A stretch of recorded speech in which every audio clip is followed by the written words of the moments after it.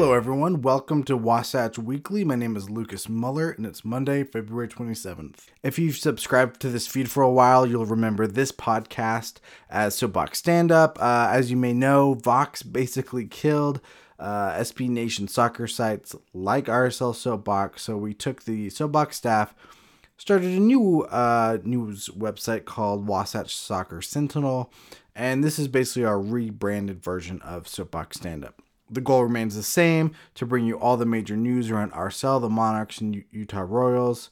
And the format is going to be about the same. We want to recap games for our RSL and the Monarchs, and of course later the Royals when they're back. Go over any major news around the club or the league that would have an impact on RSL fans or Monarchs fans or Royals fans. And then we'll preview upcoming games. So should be pretty simple. The goal is to have each episode out on Mondays, and should be about 10 minutes in length, give or take. And it will largely be the same crew as last year. I know it'll be myself, Miles, and Joseph again. We've got feelers and offer letters out to a few others, but should be largely the same crew you're used to on here. With that said, before we even jump into the actual game that happened on Saturday, I want to do a quick rundown of RSL's offseason and preseason this year.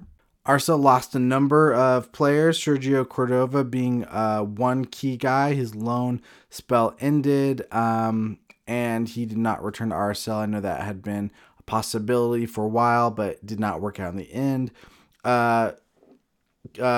Goalkeeper Jeff Dewsnup, who was like an academy kid, had played mostly with the Monarchs, quit soccer to pursue music, which is honestly pretty cool. Aaron Herrera was traded to Montreal Impact for some Garber bucks. No one seems really happy about that, but it is what it is. Bobby Wood, I don't believe was renewed, or his contract wasn't picked up. He went to New England Revolution. Tate Schmidt ended up training early on with the Seattle Sounders, but now is in Houston playing alongside former RSL Rookie of the Year Corey Baird at the Dynamo. Chris Garcia went to El Paso Locomotive of the USL Championship, and Nick Biesler and Johan Kappelhoff both just don't seem to have been picked up again, and I don't believe they've landed anywhere yet. For incoming players, it's been pretty exciting. Colombian winger Andres Gomez was signed for a club record transfer fee. And then in the draft, RSL picked up French forward Bertine Jockensen and American forward Elijah Paul. Paul had spent some time with the academy, but wasn't there long enough to be considered a homegrown, and was a Generation Adidas player. And then homegrowns Delins Pierre and Luis Rivera both signed first-team contracts. Those are probably guys we'll largely see with the Monarchs.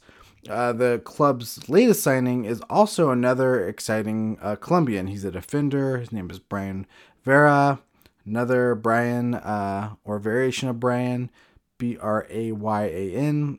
He's largely played as a left back in his career, but can also play center back. It sounds like the club may be looking at him as more as a option at center back, but who knows? It seems like he's a talented young defender and should be an asset for the club overall.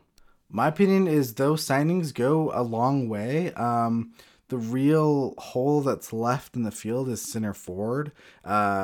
If they can sign someone there before the transfer window closes, way out on April 24th, then it'll be a pretty strong squad. Danny Musovski and Rubio Rabin both struggled with injury last season, and Rubio looked pretty dang good in preseason. I tried to get out to as many preseason practices as I could, and he felt like a different player than who we were seeing with RSL last season. Of course, Elijah Paul, also a center forward, talented, ambitious young guy. We'll see what he can bring coming out of college. And then also Anderson Julio plays forward as well. So there are options, but another DP at center forward would be fantastic to really strengthen the squad. Over the course of the preseason, RSL played 5 official friendlies. The first, they beat LAFC 2-0, which is pretty massive considering LAFC won both the Supporters' Shield and the MLS Cup last season. They then tied 2-2 with Sporting Kansas City, tied with Sacramento Republic 1-1. Then they beat El Paso Locomotive 5-0 and finished preseason with a 3-0 win over the Chicago Fire. Unfortunately, none of those games were televised or streamed, so they don't give us a lot to assess. Good results, 3 wins and 2 draws is definitely not a bad way to start preseason or to go into the new season, rather. There were a few scrimmages, including an intra-squad scrimmage, which I was able to see that because that was down in Harriman. But it's hard to really get much out of an intra-squad scrimmage. It was very early on in preseason, so not a ton to glean there. I think the hope is that Apple TV with their new broadcast deal does help provide some coverage of preseason games going into next season. Nothing is official, nothing is even really rumored, but that would be kind of the hope because it seemed to be a pretty big fan frustration this year to not get any looks at the team going into the season when that used to be a pretty regular part of preseason. The only other real major piece of offseason news is that Real released a new kit, the Beehive kit. It's sort of a champagne gold.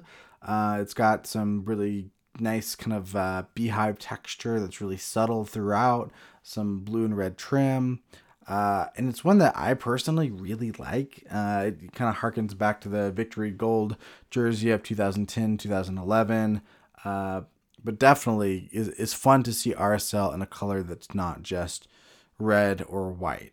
So definitely exciting to see them in something new.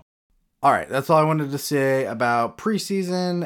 Let's talk about RSL's first game of the season, a 2-1 win over the Vancouver Whitecaps at BC Place. RSL historically have really struggled there, so that is a very good result to open the season. That being said, RSL were bad in the first half. They only had 1 shot on goal, which actually might have been early in the second half. I forgot to check stats before then. So the first time I looked at the stats was about the 55th minute, and at that point they only had 1 shot on goal, which is not good. But they ended the night with 7 shots on goal, which is the same as Vancouver. So that second half they really strengthened. But they came back from being down. The first goal came from a Vancouver corner in the 24th minute. Julian Gressel served in a ball, and an unmarked Javin Brown. I'm not totally sure how to pronounce his first name. Brown got over Justin Glad. After the game, Glad said it was one of his worst nights of play, which is funny because he would go on to get the next goal. But RSL kind of struggled in that first half. They came out looking stronger in the second and went on to level in the 70th minute.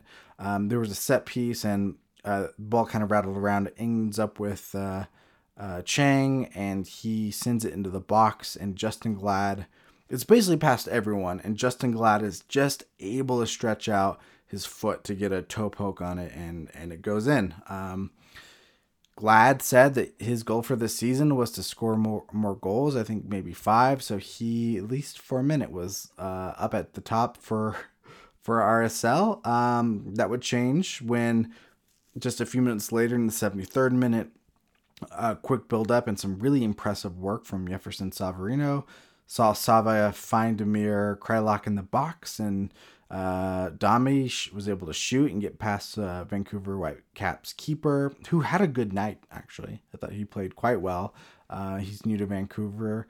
But yeah, that put up RSL 2-1 over the Whitecaps. The last 10 minutes or so of the game felt like it was just wave after wave of Whitecaps attack. RSL, though, were able to weather that storm and see out the win. Again, a massive result, 2-1 win on the road at BC Place. It's a good way to start the year. After the game, MLS Communications sent out this fun stat, so I'll read it here. With their 2-1 win tonight, Real Salt Lake have gone on an MLS record 14 season opening match 14 season opening matches without a defeat, 2010 through 2023. Of those 14 contests, 13 of them have been away from home. That's a really impressive record. Certainly makes you realize how often RSL is away from home for the season opener, but that is largely due to pretty bad weather conditions in Utah in February and March. I know groundskeeper Dan Farnes had made some comment about the pitch is currently under a significant amount of snow, so it would have not been ideal to play a game there this early in the season. As of yet, no news on Monarchs. They have started preseason. I don't believe we have really any MLS Next Pro schedules out yet, but they have not kicked off their season as of now. Real's next game will be away to Seattle. The Sounders beat the Colorado Rapids 4-0 on Sunday. Goals coming from Christian Roldan, Heber, and 2 from Jordan Morris, who is looking very good at this early stage in the season. So RSL will be at CenturyLink Field, I think it's called now. I should know that. But they will be away to Seattle on Saturday, March the 4th. That game kicks off at 8:30 p.m. and is, of course, will be broadcast on Apple TV. All right, that's all the news for this week. Thanks for listening, and we'll be back next week.